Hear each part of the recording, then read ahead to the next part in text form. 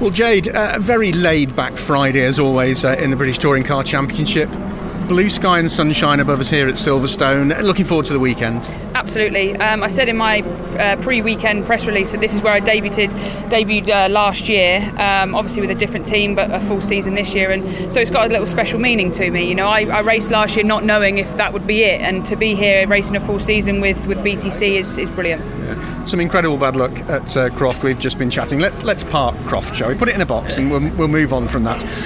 This weekend is again about you showing your race pace and not just your qualifying pace, and actually getting into the points. Yeah, I think as much as Croft did have some negatives, there was plenty of positive to take from it as well. And you know, there's not many circuits this year that I've driven a touring car already, but Silverstone is one of them. So one of the main things I'm looking for this weekend is progression from last year and seeing how well I can get into the mix now that I've got 12 months under my belt of touring car racing. So I'm looking forward to it. I like the circuit. It's not the most exciting track in the world for drivers, but for spectators and for the racing itself, it should be brilliant. It's essentially four corners, isn't it, Silverstone? And it always reminds me a little bit of the same similar approach to the Indy circuit at Brands Hatch in terms of setup and thought process. Yeah, I mean, novice drivers or people on their first track day go, oh, Brands Indy or Silverstone National is an easy circuit, and in principle it is, but when you're at this level and the cars are so competitive, finding that last tenth of a second or half a tenth of a second is what's so difficult, and we're all going to be super close.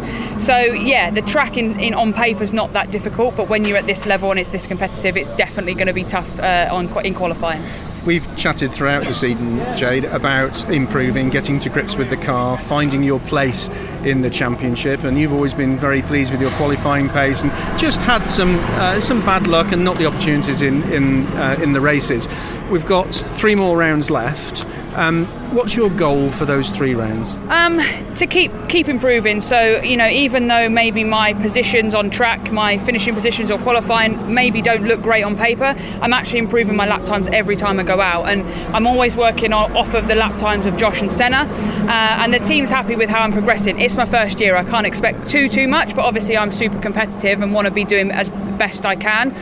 For me, I'd love to get a Jack Sears win one of the last 3 weekends. Rowbottom's obviously very, very strong, but he sometimes doesn't have the best weekends, and that's where the rest of us pounce on them. So Carl Broadley got his turn last weekend, and I'd love to have a turn on that podium for once at least for the last 3 rounds. I'll keep my fingers crossed for you. Have a good weekend, Jake. Thank you.